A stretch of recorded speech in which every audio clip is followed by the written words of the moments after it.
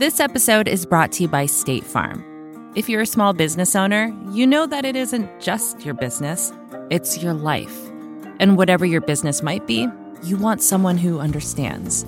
That's why you might want to check out State Farm's small business insurance. Why? Because State Farm agents are small business owners too, living and working in your community. That means they know what it takes to help you personalize your policies for your small business needs. Like a good neighbor, State Farm is there. Talk to your local agent today. Support for this show comes from Slack. You're a growing business, and you can't afford to slow down. If anything, you could probably use a few more hours in the day. That's why the most successful growing businesses are working together in Slack. Slack is where work happens, with all your people, data, and information in one AI-powered place. Start a call instantly in huddles and ditch cumbersome calendar invites. Or build an automation with Workflow Builder to take routine tasks off your plate. No coding required. Grow your business in Slack. Visit slack.com to get started. Hi, I'm Kara Swisher, editor-at-large of Recode. You may know me as the organizer of a popular board game night for tech CEOs. They always want to play Monopoly, but in my spare time, I talk tech, and you're listening to Recode Decode from the Vox Media Podcast Network. Today in the red chair is Franklin Foer, the national correspondent for The Atlantic and former editor of The New Republic. His most recent book is World Without Mind, The Existential Threat of Big Tech, which just came out in paperback. Frank, welcome to Recode Decode. So honored to be here. So we ran into each other at a Washington, D.C. party the other night. As one is prone to do. An odd one in the lead. It was by David Gregory. Thank you, David, for having us. It was a delicious meal with Beth Wilkinson, his wife. And it was really interesting. It was my first big Washington party since living here part-time. Yeah. It was interesting to hear How have things changed?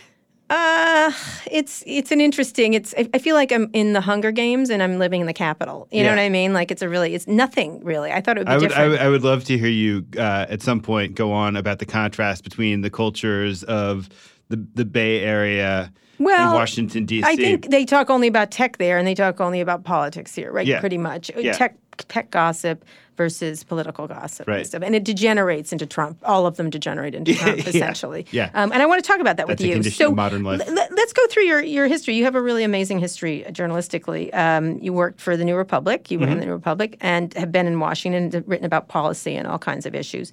You're now at The Atlantic, which has now how's the money doing over there with the Lorraine's money? It's pretty good. I'll tell you a story. Between the time, so they serialized my book last year. And the chapter they serialized was the chapter about how Silicon Valley was swallowing journalism. Yes. So it goes into galleys, and the print issue, as you know, has an insanely long lead time. And in between the time that it went into galleys and the time it appeared, Laurene Jobs had bought The Atlantic. And part of it, right? Part of The Atlantic. I looked like a punk. Yeah, you did. But that's okay. She doesn't care. They don't care. They don't care about anything. And so we're going to talk about that, too. There's so many things to talk about with you.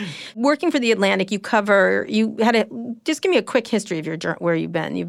Where did you start? Okay, so my first job was actually at Slate, which was then owned by Microsoft. And so the summer... So you've been working for tech people your whole life? Yeah, exactly. Yeah. Can't escape it. Yeah. So Microsoft, as you will remember, wanted to build... with Michael Kinsley, but they wanted to build a media empire. And so they started an entire fresh campus called Red West, where I went to. And it was kind of the archetypal tech paradise where with a gorgeous cafeteria, a waterfall running But you had to pay for the food there, which is unusual. You did. Microsoft is cheap that way. Yeah, they gave us the drinks, but not the food. Right, Red West was always interesting to me because they were like, it's Red West. I'm like, you're like 500 million feet away from Bill Gates, and that's the only important thing at Microsoft. Well, do you remember they had a women's magazine called Upwire? Oh, I remember all of them. Yeah, wonder why that one failed. Not Mungo Park. No, was it Upwire? Upwire. Yeah, on the MSN, MSN2. MSN2 had all those, and it was all dark, and the comic appeared. Oh, yeah, I was around. I wrote about all that. Yeah. What was it? Did they have Mungo Park? No, that was Discovery. There's a whole bunch of them. They were all bad. But they were going to become the new media empire. Yes, they were. And but alas, that they didn't thought I work was out. mean when I said this. I snickered at them the entire time. this is mean. We can do it here. But, there was Michael, who was so talented and Jack Schaefer was there. Yeah, exactly. They were all there. Yeah. Exactly. And they were going to Sidewalk was their competitor to the city papers. And they took a lot of Washington Post people at the time. Yep. Yeah.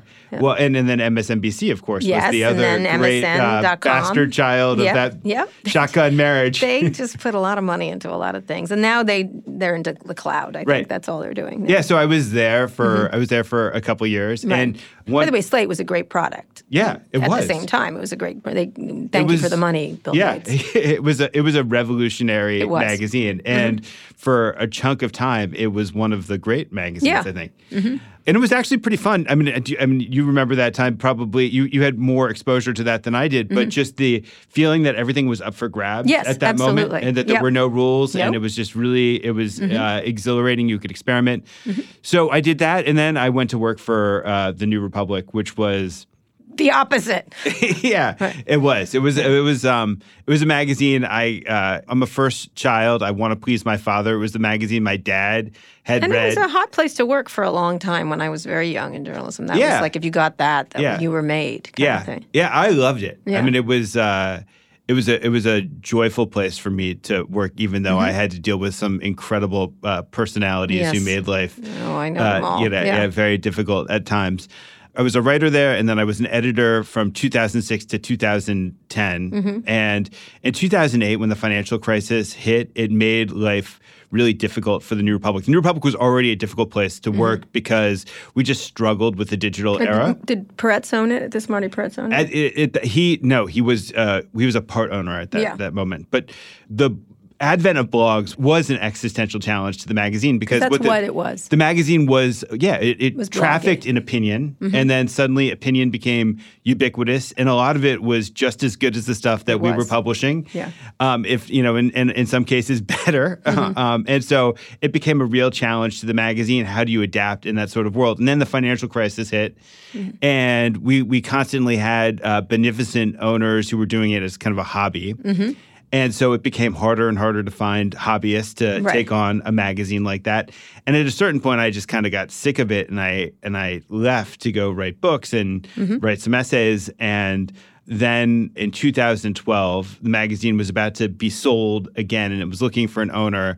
And along came this guy, Chris Hughes. Chris, I know him well. Who was kind of this mystical savior. Mm-hmm. He was so smart. Yeah, he earnest. Was so earnest. Yeah. Like so dedicated to what I felt like were the core values of the magazine. And I really liked him a lot. Got on just famously well with him. And in fact, I always did, which was kind of the surprising thing to me. Yeah. I just had him on the podcast about UBI. He's all into the UBI issue. Yeah. So, a lovely guy.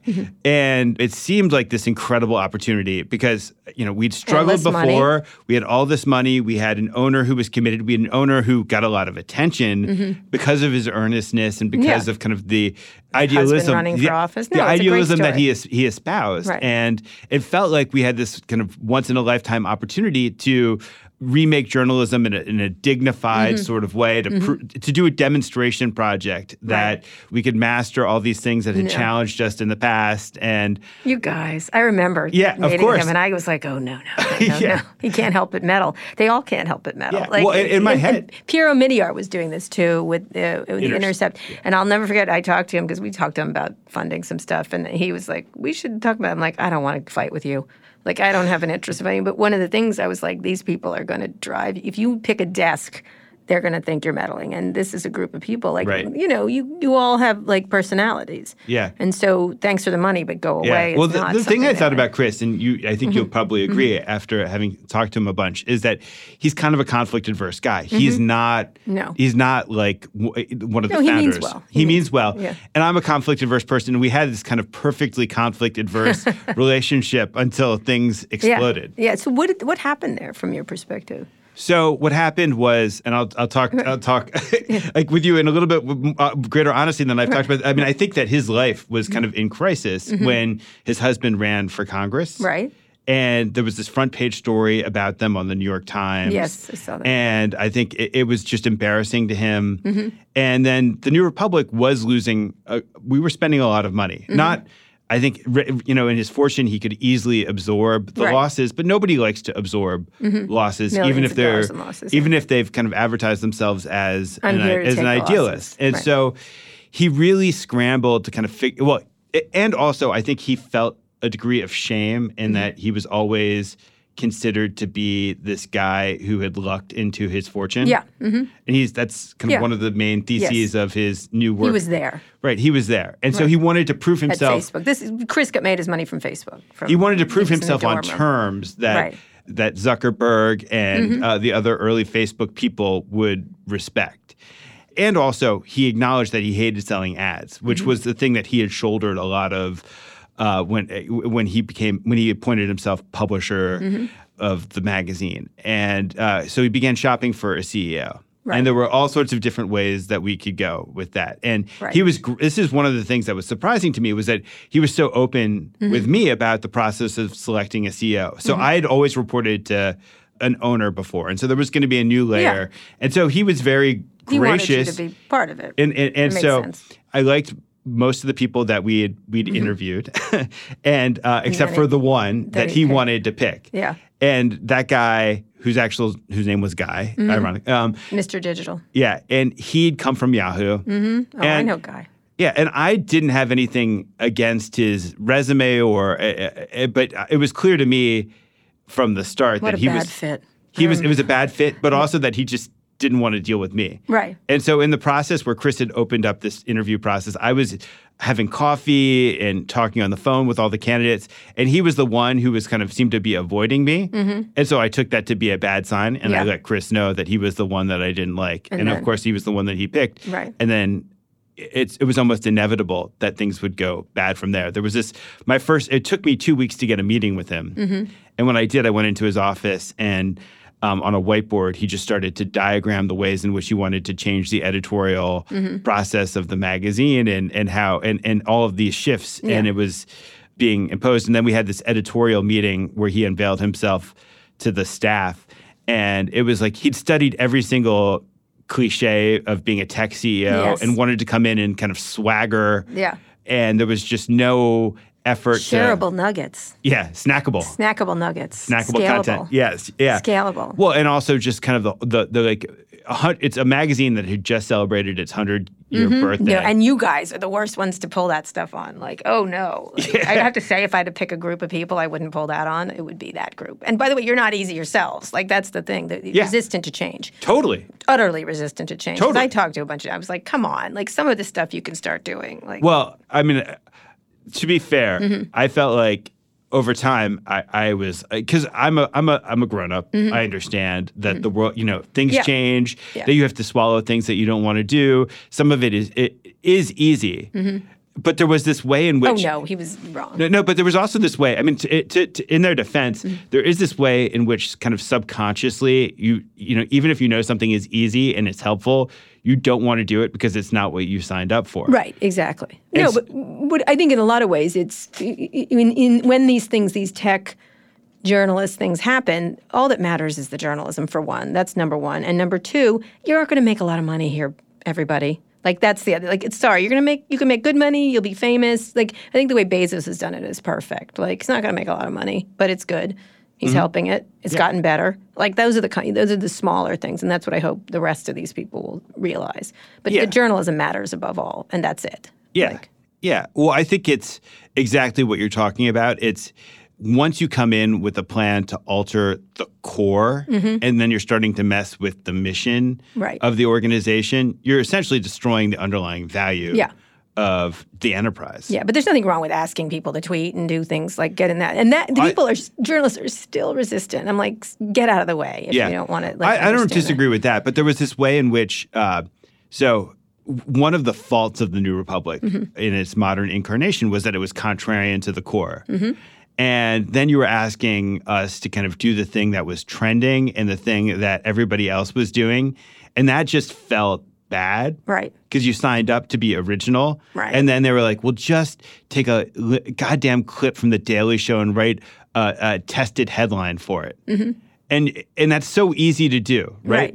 Probably the right thing. We probably should have been able to do it. But there was this way in which when you ask people to do that, they just resent it so much. You're like, you're paying, but you're also, it's like at the New Republic, you're paying them enough to. Yeah, it's like you're asking, that's work that ends up getting passed down to a kid. Right. And you're like, we're paying you $30,000 a year. Or whatever, $35,000 a year. Yeah. And you came in with this expectation. Of writing the great essay. Yeah. And then you're going to have to just cut and paste links from shows all day long. Now you work for the BuzzFeed farm. Like that kind of thing. So you were there and then you left. You left quite famously. Right. So it was, I resigned. It was also a resignation where I knew I was going to get fired. So. Right. It was very righteous. I liked it. It was over the meddling. Well, what happened was, at a certain point, I was just like, I'm done. Life's too I short. was going to quit. I was going to quit, and I was going to offer them terms of quitting, where I was just like, look, I'm not your guy to do this. Let's just, you can just move on with your thing. I'll move on with my thing. Best of luck to us all. And then I knew that I'd got. Because I'm a reporter, right. I heard that there was some other guy who had been an editor at Gawker who was talking to people about jobs. And he was saying that he was going to be the next editor of the New Republic. And so, I mean, at that point, it's almost a cost-free resignation. It's not as righteous as you want. No. The other people who followed me at the door were doing it for righteous reasons. And so a bunch of the staff quit because they did not – it's just like in terms of signaling. It was fantastic. It was such a good media moment. Well, it was. And it was like an adolescent fantasy where you're like, I quit. Leaving. And then, a bunch of other people quit too. But it's a scary thing, right? It's like in journalism, we're kind of berated by our owners and Not by for the me. media. I love quitting. No, but the media is constantly telling you that there are no journalism jobs, right? That I love quitting. It's my favorite thing. It is it's my favorite weapon. I'm leaving now. It's great. It frees you when you don't worry about it. It is true. That is so true. You take back the power. It's really great. You have to be talented. That's the thing. You have to be so you have other options. But it's pretty powerful to start doing that because now it's easier because you can make your own things. If you're entrepreneurial, it's good for you. If you're not, it's bad for you. So you went on to do The Atlantic. So you left there, and then who owns the New Republic now? A guy from Oregon who called Wynn McCormick, who I think also owns the Baffler. Okay, so they're more comfortable in that setting. Yeah, and it's been reinvented. And for my own psychic piece, I didn't look at it for a long time, but actually, as I was on my way up here, there was Ezra Klein's copy was sitting in the mailbox, and so I picked it up. I was like, I haven't seen this thing in so long. Of course, Ezra gets a copy. Let me just take a look at it, and it was actually. I actually liked what I saw. It surprised me. Yeah. I mean, it's a lot further to the left than we were. It should be back then. But I mean, that's where the zeitgeist is going. So you moved to the Atlantic and then wrote this book. You've been working, or did you write the book first? I wrote the book first. So what prompted you? This experience with Chris? It's actually yes, it did. But so really, you got a little glimpse into my world. And he's one of the nicer ones. I'll tell you that. So I'd actually begun to think about this much before because I had been radicalized by Amazon's conflict with Hachette over ebook pricing. Right. And so I saw this, and it's all self-interested, right? I was a writer I had written a book with Hachette, and I just saw what Amazon was doing. And at first, I didn't really care that much because, it's like a big publishing oligopoly against an ebook monopoly. And I get a lot of stuff from Amazon, and I've never been I wasn't especially anti-Amazon before that. But then I saw the way in which they were abusing their market power, stripping the buy buttons off of Hachette books, redirecting people on searches. And so it got me thinking, and it got me active. And So we're going to talk about that and the book itself, because I think it was one of the first times I've been talking about this for about 18 months too, but this issue around these issues, the existential threat of big tech, and also the lack of responsibility. We're here with Frank Foer. He's the author of a book, World Without Mind, The Existential Threat of Big Tech, and it's now out in paper book, but it's a big issue now, and it's sort of come to the fore. This episode is brought to you by State Farm. You've heard it before. Like a good neighbor, State Farm is there. But it's more than just a tagline. Because State Farm agents are small business owners themselves who live and work in your community. And if you're in the market for small business insurance, who better to work with than an agent who understands what it takes? State Farm agents can help you create a personalized insurance plan that fits your small business needs and budget. Talk to your local State Farm agent today about small business insurance. Like a good neighbor, State Farm is there. Support for this show comes from Slack. You're a growing business, and you can't afford to slow down. If anything, you could probably use a few more hours in the day. That's why the most successful growing businesses are working together in Slack. Slack is where work happens, with all your people, data, and information in one AI-powered place. Start a call instantly in huddles and ditch cumbersome calendar invites. Or build an automation with Workflow Builder to take routine tasks off your plate. No coding required. Grow your business in Slack. Visit slack.com to get started.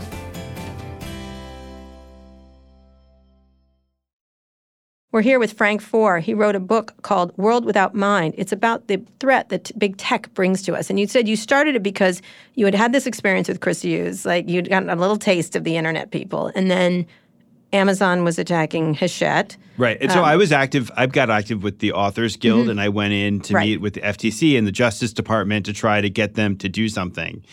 And one other thing is that my dad was an antitrust lawyer who it was like even better. It's like his passion. Yeah. It's his passion. It's like another weird thing. So right now we're in a building on Connecticut Avenue in Washington, D.C. It was a building my grandfather had a jewelry store for a long time. In the Brooks Brothers space. All right. And so when he was done, my dad was trained as an antitrust lawyer. And when my grandfather was passing away, he asked my dad to take over the jewelry store. And so my dad was kind of waylaid a little bit from his passion for antitrust, but he was also he testified against Robert Bork as a small businessman, and it was something that he just always remained really passionate about. And then when the recession of the early 90s kind of wiped out a lot of retail, my dad was kind of stuck trying to figure out what to do. And he's like, screw it. My passion is antitrust. I'm going to start an advocacy group / think tank. His passion was just once. I know. Okay, all right, whatever. I know. Everybody is moved by their own thing. And can you believe it's like antitrust? Yes, that will be my interest. Yeah. And so it was like I grew up hearing about the perils of monopoly.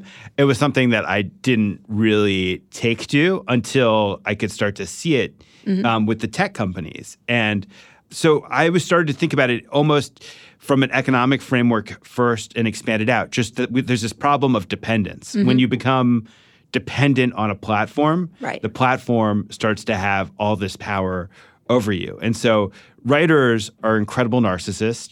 We like to think that we're at the center of the narrative. Right. But actually, in a way, we were, because Amazon first started with the world's biggest bookstore. It was a bookstore, right. And so and they amassed this incredible monopoly in ebooks, an indisputable monopoly, where 70% of all ebooks are sold through Kindle. And so they could set the terms. And they were setting the terms in a really bullying sort of way with no concern to the underlying health of the industry. And they were disrupting the industry in order to consolidate even greater power. Right. And so they wanted everything published directly through Amazon. Right. Now, that didn't work, which is really interesting, that ebook sales have plateaued. Right, and Apple came in. And Apple others. came in, but also the idea of Kindle singles and that they were starting a publishing house where they would use their platform to advantage themselves.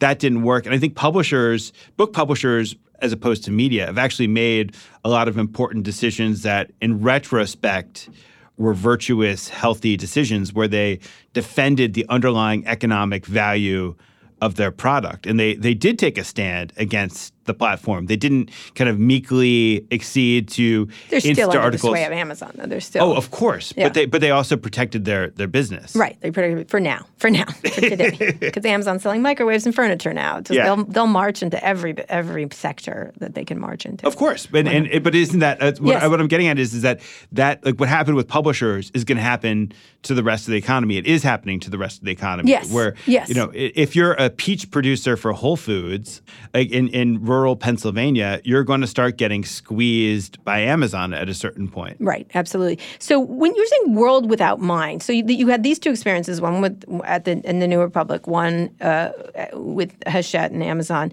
Why world without mind? So you decided you're going to write a book about this very early on. I mean, I think most people were in the tech is fantastic zone.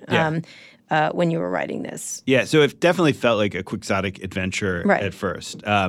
So I was thinking about a couple things. One is I wasn't as articulate and precise as somebody like Tristan Harris in terms of talking about attention. The addiction, right? Yeah, attention. But I could see that these devices were the enemy of contemplation, and that obviously I wasn't the first one to make this point. Right. Lots of people were making this point that the attention that they were constructing an attention economy. Yes, but that to me, slot machine of attention is what I call it. And that to me was one crucial piece of it, which was that they were actually preventing us from thinking. Well, they're addictive, and they were underscoring their addiction by creating the way they were doing it. But when your thought processes are constantly being manipulated by invisible forces, which is what happens, where Facebook and Google are constantly organizing things in ways in which we're not really cognizant, and we're not even taught to be cognizant, and most people aren't, and done in a way in which they're leveraging our data. I mean, our data is this cartography of the inside of our psyche,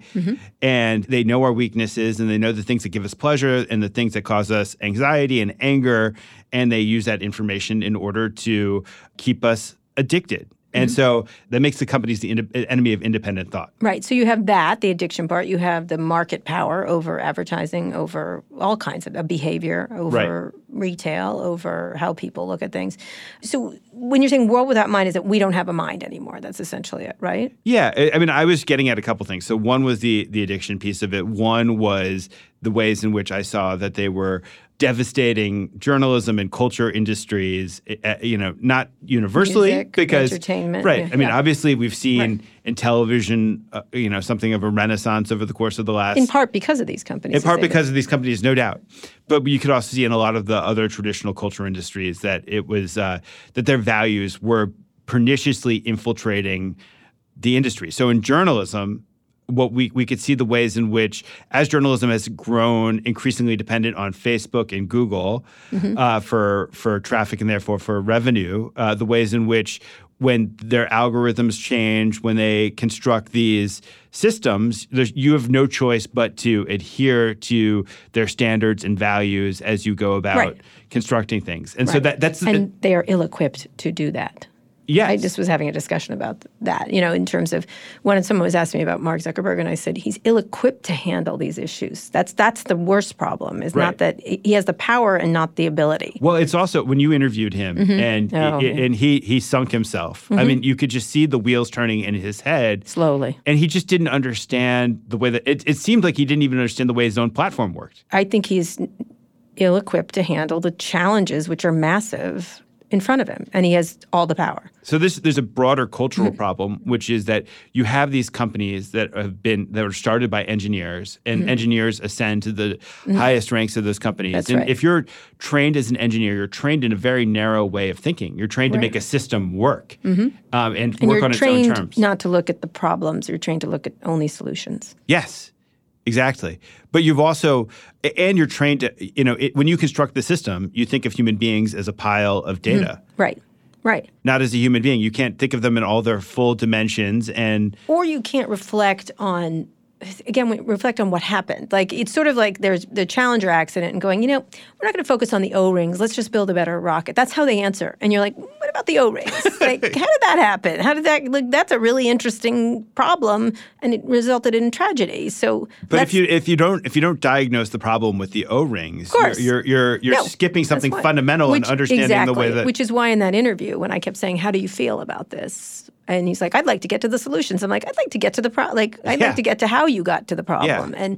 And I kept saying, how do you? That's why I kept asking 4 or 5 times, how do you feel about your invention being misused this way? And this is the thing that annoys me in these conversations, because I've tried to engage with the tech companies at various moments, and they can understand. Okay, we have a fake news problem. Okay, we need to, but they don't. The bot problem. But they never talk about manipulation, which is the core of the problem. That the problem is that they've created these platforms that are based on this idea that they're going to be able to manipulate us to engage us for as long as possible, and that other people are going to come into the outside from the outside and take advantage of that because that's the system that they created. Well, I keep saying that. It's exact. They didn't hack. It was built this way. Exactly. It's acting. Remember Jessica Rabbit?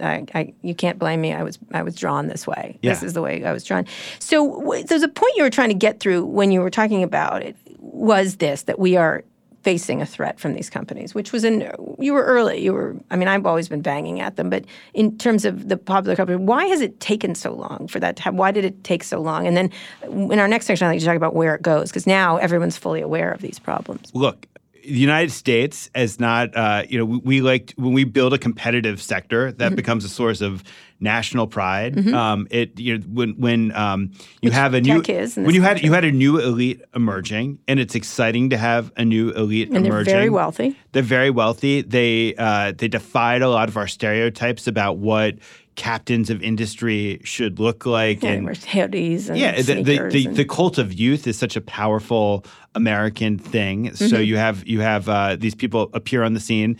And and at first, I can't say that I was skeptical of these people right from the start. What they did seemed exciting and novel, and it takes a while for us to realize exactly what they've done that's so terrible, or what the threats are that's posed by them. And media certainly was complicit in concocting a very, very glossy perception of this cohort. And in terms of how exciting they were, how interesting, how quirky, how strange. Yeah. Aren't they refreshing? Yes. Not your father's old mobile. And also the products that they were creating defied a lot of our templates for thinking about some of these problems. So if you're talking about monopoly, well, they give away their products for free. And so they defy a lot of the problems that we associate with monopoly, which are all about jacking up prices. Or media was in no position to decry them because they'd made a devil's bargain with them many years earlier. And what's interesting to me about the backlash is how much of it seems based on kind of pent-up emotions, that there's this psychodrama that journalism's had where it's known a lot of what's wrong. I'm talking like the New York Times, where it was like every day the New York Times was hammering these companies. It was like this pent up rage that they were suddenly expressing that they hadn't been allowed to talk about or feel or express for many years. And so it came out in this kind of everyday hammering. Yeah. All right, we'll talk about that and more when we get back with Frank Foer. He's the author of World Without Mind. He's also a writer for The Atlantic. And we'll talk about where it's going. We're here with Frank Foer. He's the author of World Without Mind. It's come out in paperback, but you wrote it about a year ago. We were talking about how it went from that. What tipped it from your perspective? Because it was going along like, look at these cool covers of Fortune. Aren't these interesting? Yeah. Rulers of the world, that kind of stuff. Shifted really quickly. Well, clearly the proximate trigger was the election of Donald Trump. Right. And on the surface, the reasons for what the backlash are obvious: the Cambridge Analytica scandal, Russian interference more generally. But I think it was also the sense that's not even expressed that much because it sounds elitist. And as you know from my book, I'm not afraid to sound elitist. No, go right ahead. Frank, you're elite. I am too.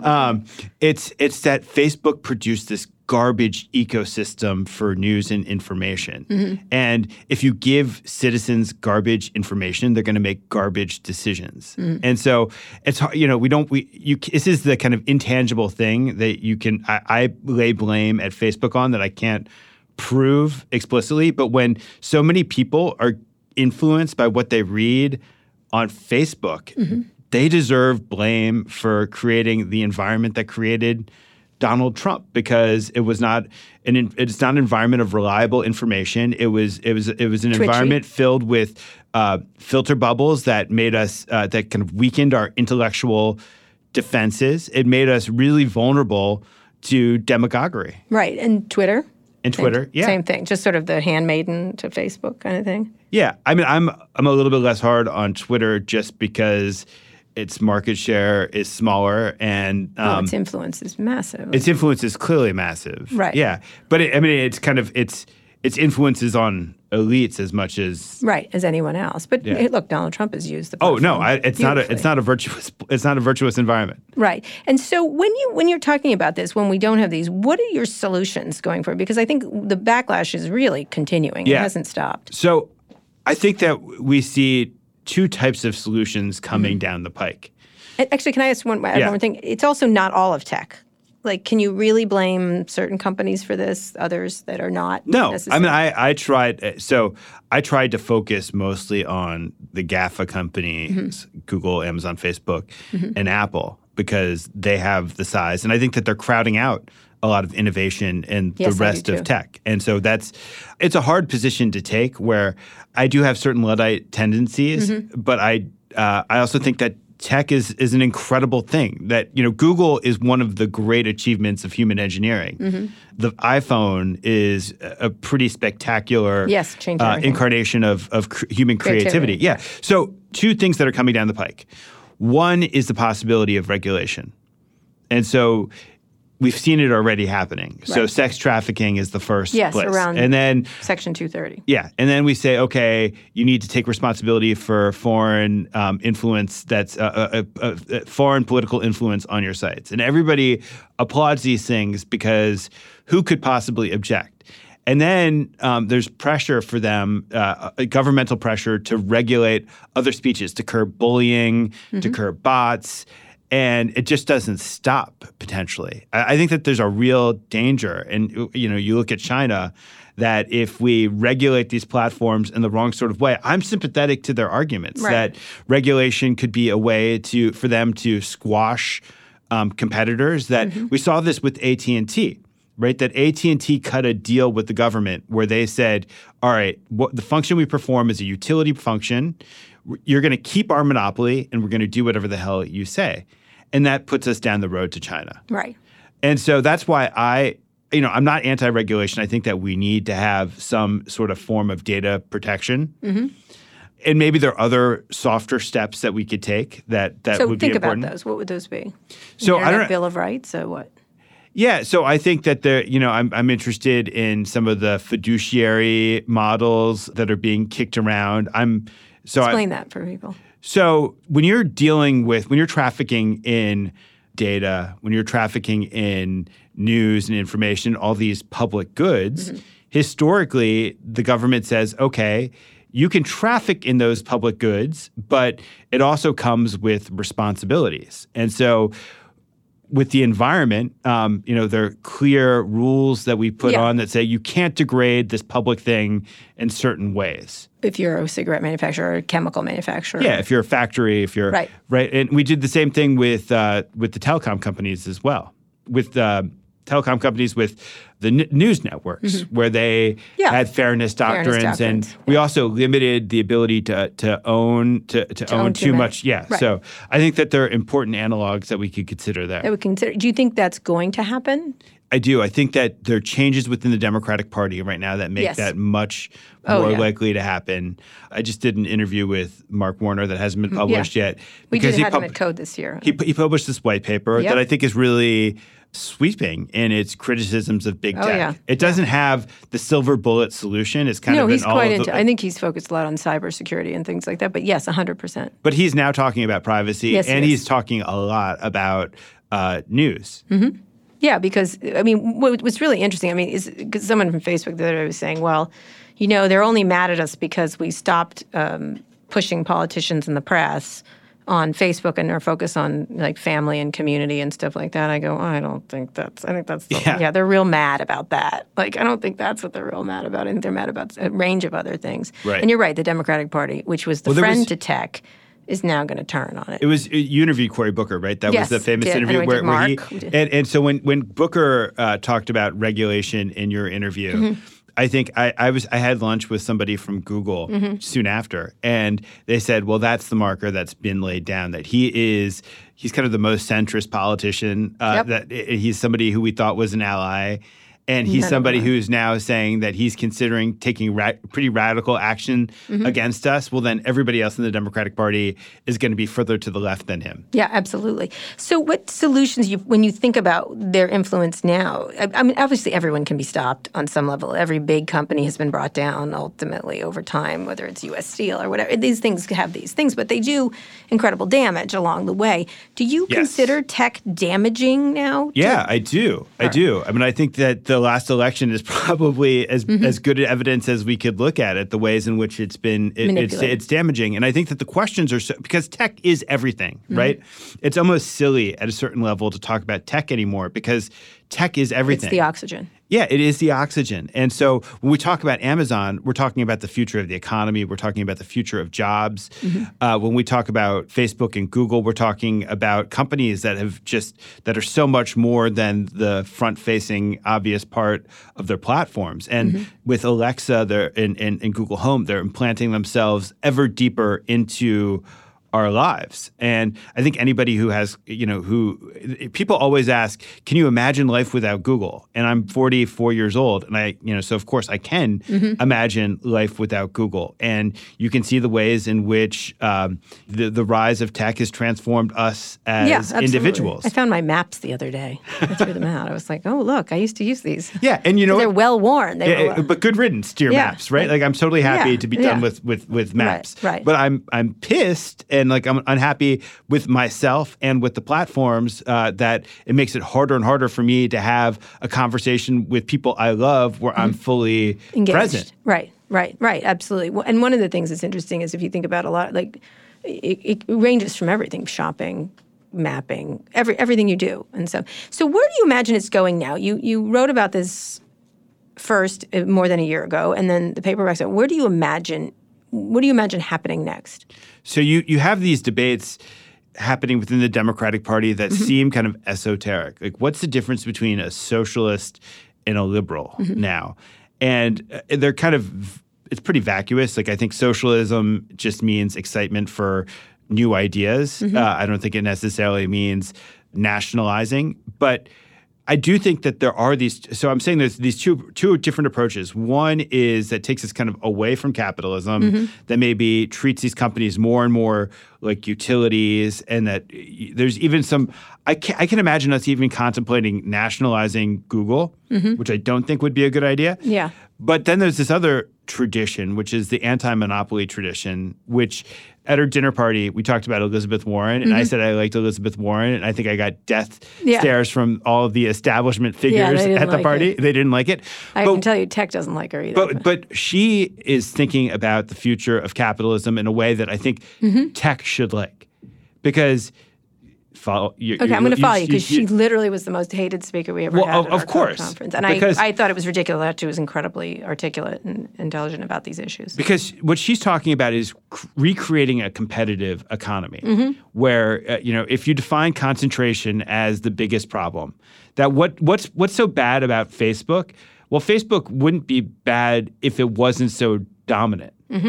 And so if you had a smaller Facebook, well, that's something I think we could all I think live with. They think of themselves as smaller. You know that, these people, the Googles, they think of themselves as like scrappy. Yeah, well, I'm like, you just got in a private plane and flew to Kilimanjaro to hike. Like, you're not scrappy. Well, and you have 2 billion global users. Nice chef. Like, you know what I mean? But it's astonishing when you talk to them. They feel like, I'm just a regular person. I'm like, no, you're not. What are you talking about? Like, Yeah. Well, this is also part of the problem, which is that this is separate from the solutions. But when you accumulate great power, you also accumulate great responsibilities. Right. I say that all the time. When you listen, when I was listening to Zuckerberg, when I listened to him on your podcast, it seemed like he was so uncomfortable with he wants to push it away. With the idea that he would have any sort of responsibility.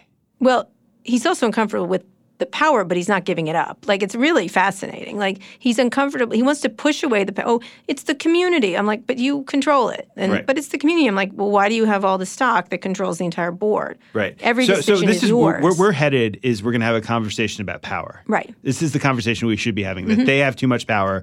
Our politics and our policy should be shaped around But curbing. do we have the right policy in place anymore? Because we're thinking we're living in an AT&T Microsoft world like that. We can grab them for a monopoly. I think they're not clearly, like going back to your dad, the whole concept, and this has been written about quite a lot recently, the whole concept of what antitrust is has to change drastically. Yeah. Well, or it has to just revert back to what it was before the 1960s when Robert Bork bastardized it. That instead of just focusing, the standard right now is consumer welfare, which means that if they don't jack up prices, if they don't do anything and they to deliver actually beautifully, then there's nothing we can do about these companies. And that was my frustration when I went and talked to the Justice Department about Amazon. It's like, well, they're actually hurting consumers over the long run by hurting producers. And they're behaving in a bullying sort of way, maybe not to consumers, but to producers. Like, why in God's name can't you see the harm? And they just couldn't see it because it was so outside of the current paradigm under which they're operating. I don't think it's that hard to change the paradigm here. It just takes some leadership. Do you think that's going to happen? I do. I think that we're moving in that direction. I think it's interesting when you look at what the Europeans have done. Yes. So let's set aside and by the way, Marguerite Vestager's in town this week. Yeah. So you set aside the GDPR and you look at what she's done with Amazon just recently. And with Google. And Facebook, all of Right. You stare at it really hard. You can start to see the ways in which— This is the EU commissioner, just for people who don't know. Start to see the ways in which she's thinking about how do I lessen their power? How do I take their advertising business and open it up to third parties, which is in a way a form of breaking up the company. It's not smashing it into a million bits and pieces, but it's taking critical parts of the company and finding ways to make it more competitive, more welcoming to an ecosystem that supports startups, and it's not just dominated by the platform itself. And so you look at Amazon. I think there's this interesting principle that Amazon operates like this bazaar. It's this marketplace, yet it's also a competitor in the marketplace. And I think we need to find ways to separate those two functions. To say if you're going to own the bazaar, you can't also actively participate in it. It's a Google Yelp case. Right, exactly, which has gone on and on and on. And what's interesting is the Republicans are attacking tech on all the wrong reasons than they used to, like biased. It's just not. That's not. I'm always like, no, over here. Yeah, but crime is over here. But it's like there is this core nugget of insight. That something's wrong. That something's wrong. That these algorithms are black box, and so that if you're going to say that you're not biased, why should I believe you? Yes, and that is true. You're manipulating things in all sorts of invisible sorts of ways. Right. So how do I know you're not manipulating them against me? And so they're just superimposing. I get that. Yeah. I just am sitting there like, no. That's not what they're doing. They're over here doing really bad things to you that you don't even see. But I think it's the obsession with that, with Trump on bias and things like that. Well, that's just when like he's the their best friend. I'm like, attack them all you want, but send them a giant, embossed thank you note for what they did for you, which is really interesting on so many levels. Well, he changed tax policy. Yes, they like that. They like the repatriated money and everything else. Those are the bouquet of flowers. So if Democrats get in the House, you think this isn't going to happen quickly. I think it's going to happen, but it's not going to happen quickly. And so with the Zuckerberg hearings, everybody walked away with this great sense of disappointment. Like, why didn't the world change the next day? Because that's just not what happens in our political system. Right. Especially when it's dysfunctional and broken. And it takes time for things to turn and to change.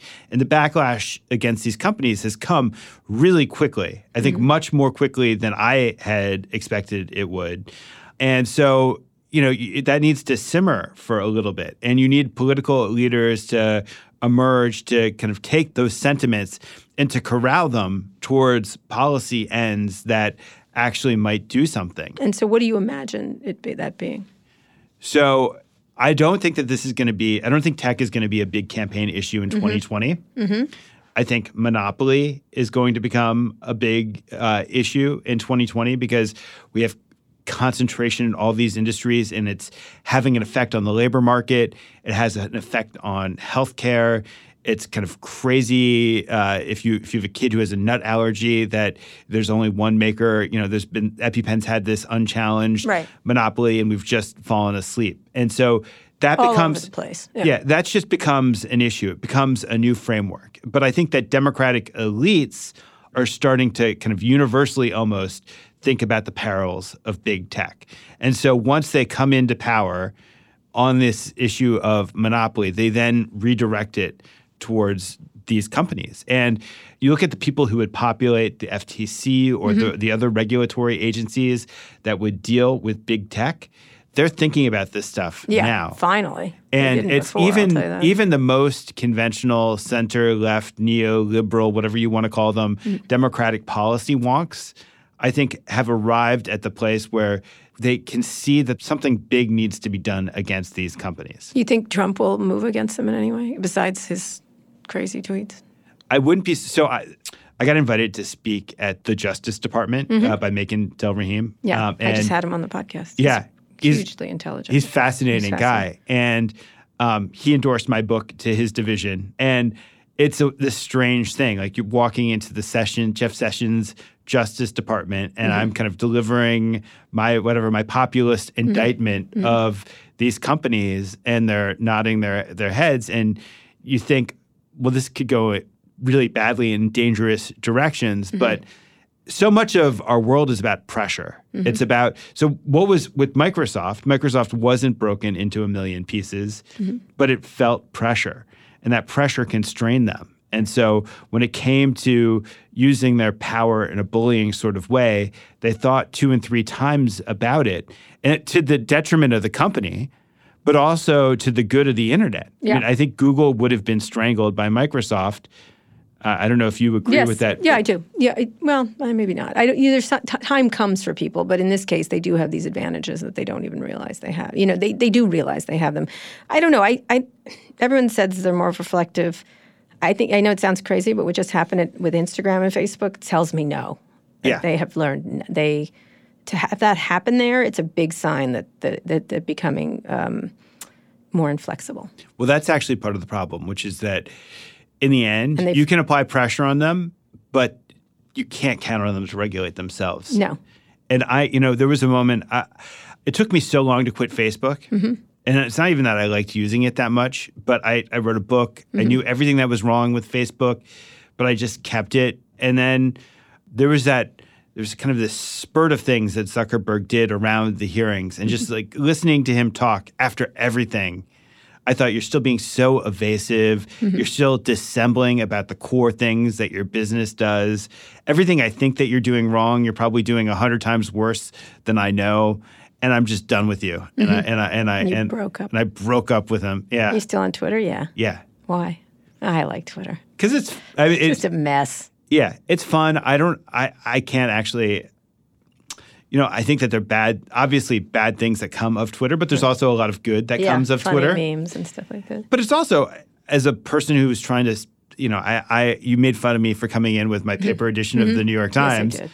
But I also like Twitter. And I think that they're both pretty good technologies for delivering information. I agree. I just haven't picked up a paper newspaper in 100 years. And in my life, I kind of need them to complement one another because I get lost on Twitter all the time. So finishing up, what's your next book then? What are you going to focus on? I'm focusing on work. Future of work. That's my big thing. I talk about that a lot. Yeah. Especially, I'm focusing on the tech company's responsibility in it, but it's a critical how we're going to work. It's all affected by tech, AI, automation, robotics. Totally. So I'm not doing this about tech per se. I mean, it's about tech. I know it is about tech, but tech is everything. Right. No, I'm trying to do it about asking the question, why is it that we work? Yes. And work as a source of meaning is something that's dignity. But we work all the time, and yet we're very unreflective about why we do it. Right. And so as a consequence, both as individuals and collectively, we degrade the possibility of gaining meaning from work. And if we focused on that, I think that we could make work a lot better for us as both the choices that we make individually, but also... That's a great topic. By the way, you're only going to work 3 days a week going forward, just so you know. Your kids are definitely not working more than 3. I'm kind of psyched about that. Really? You'll be dead by that time. Yeah. So you're going to work 5, 7... But I thought tech was going to deliver me immortality. No, it's not going to do that for you. Maybe your kids, but not you. Never for you. I thought the singularity was happening. No, it's not. Let's not even get into that. Frank, it was great talking to you. Thanks for coming on the show. If you enjoyed the interview as much as I did, be sure to subscribe and leave us a review on Apple Podcasts. You can find more episodes of Recode Decode on Spotify, Google Podcasts, wherever you listen to podcasts. If you want to say hi, tweet at me. I'm at Kara Swisher on Twitter. Frank, where can we follow you online besides The Atlantic? Twitter, at Franklin4. At Franklin4. And then spell it for them. It's Foer. Yes. All right. Now that you're done with this, go check out the latest episode of Recode Media and check out Frank's book, World Without Mind. You can find that book on Amazon or wherever you want to buy it. And you can find... No judgment. No judgment. Buy it wherever you want. And you can find Recode Media wherever you found this one. Thanks for listening to this episode of Recode Decode. And thanks to our editor, Joel Robbie, and our producer, Eric Johnson. I'll be back here on Monday. Tune in then.